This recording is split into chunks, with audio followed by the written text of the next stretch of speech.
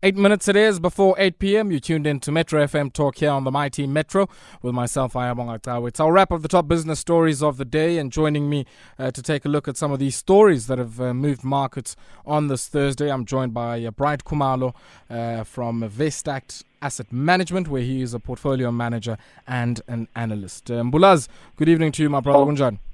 It's good to be here. Thank you very much, man. And just maybe to kick it off, I guess much of all of the movements that have been happening in the markets have been on the back of COVID-19. Well, what do you make of, I guess, the sort of yo-yo-like movements of the markets over the course of the last few days or so? And has the response been, I guess, in similar vein today? Have we seen a reversal of some of the movements that we saw on Wednesday? Yes, I mean, we've seen some of the wildest swings in the past 3 weeks, since the peaks of the market on the 22nd of February of this year.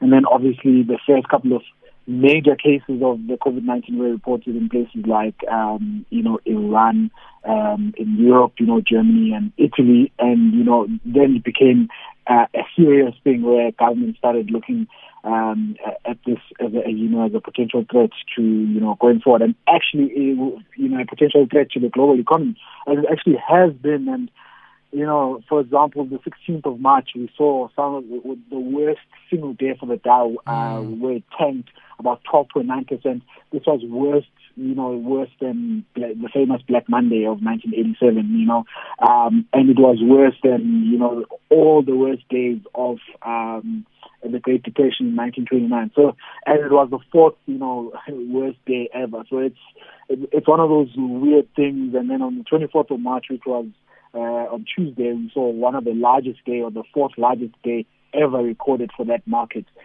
since the beginning of the Dow and being tracked. So it's insane. And obviously that was on the back of the, Senate coming to an agreement for the $2 trillion stimulus package for the U.S. economy, which sets a precedent for the rest of the world, that we're going to need this helicopter money in this period. Funny enough, there hasn't been much said about, supporting doctors and scientists in this, time of struggle. You mean as in by way of investments into, R&D and some of their own work to try and find a vaccine? Is that what you mean? Well, that's the one leg, but I mean, inviting retired doctors, etc., giving them the resources needed to, be active in this time of need. Yeah, certainly a tough one. And talking about this time of need, what's happening at SA Express? I mean, it seems that they've gone for broke here and out of cash to the point now where they might have to be one of those queuing at the UIF to get some of the relief. I mean, we were talking here on Metro FM last year in November when, the man that rhymes with Shasha, or does it rhyme with Shasha, is the first name that comes in your mind when I say Sha. Why are you so afraid to speak about the Don of Makhuba's Kloof? Huh? Why are you afraid? Exactly, the Don of Makhuba's Kloof.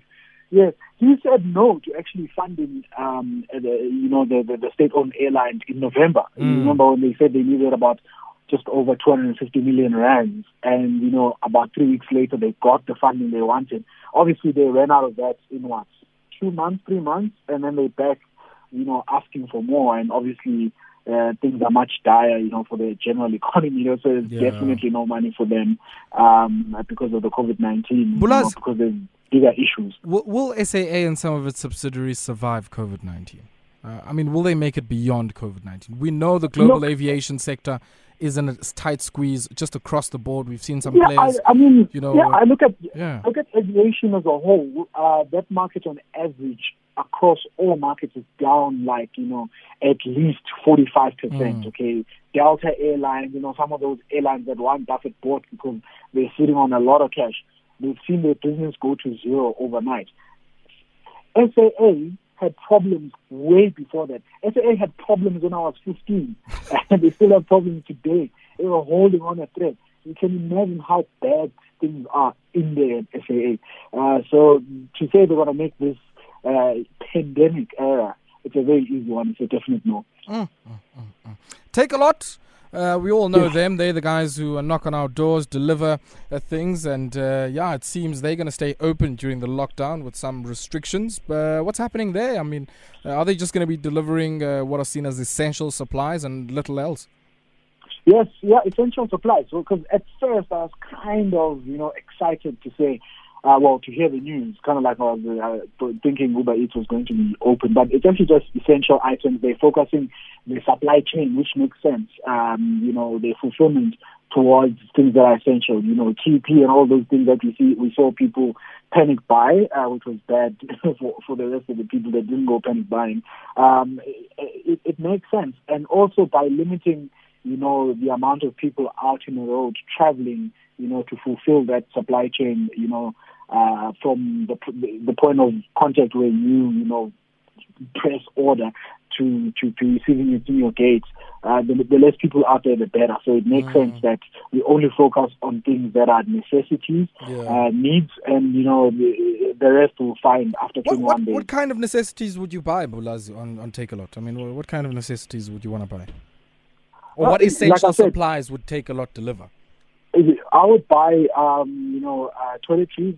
Like I said, TP is definitely one of them up there. I didn't get detergent, all of the things that you need in your house immediately, that you use day to day, like cleaning stuff, etc. That's the first thing that comes to mind. And Bulazi, I mean, just... I guess there's another dimension to this. If we consider that a lot of these transactions are happening online, that's probably the place where many cyber criminals would be looking for their next prey, right? That's where they would be looking for the next person they want to scam. We've seen from one of the payments entities, one of the fintech players there, they said 35 to 40% up since the president announced the national state of disaster. And it seems that there's also been an unprecedented spike in cyber attacks on the back of all of the uncertainty associated with COVID-19. How do people make sure that they protect themselves?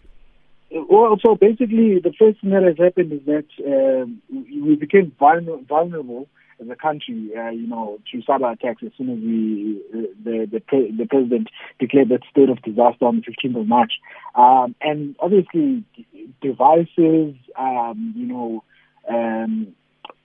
all these payrolls that are vulnerable, they're going to be first targets. And we're talking about devices. A lot of people use, open source software for their cell phones, for example. Those, we've seen a spike of over 10-fold, like you add a zero. There used to be about 30,000 targets a day, on a normal day before this. But now, after the announcement, we're seeing 310,000 of those devices are being, targeted for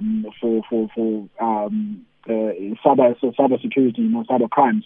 The best way to protect yourself is to, stick to, doing things online. But, for example, I'll use your bank, for example.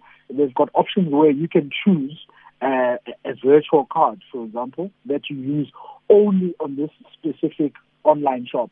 So it will be very unique. So you're not putting all of your banking details out there. Sure. You just have this virtual card which is specific for that shop.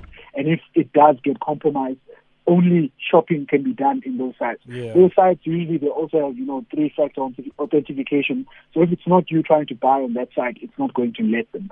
So that's the good news. So you want to use measures like that to protect yourself. Okay. And just be skeptical before clicking on any website. Yeah, man, all of these, phishing sites.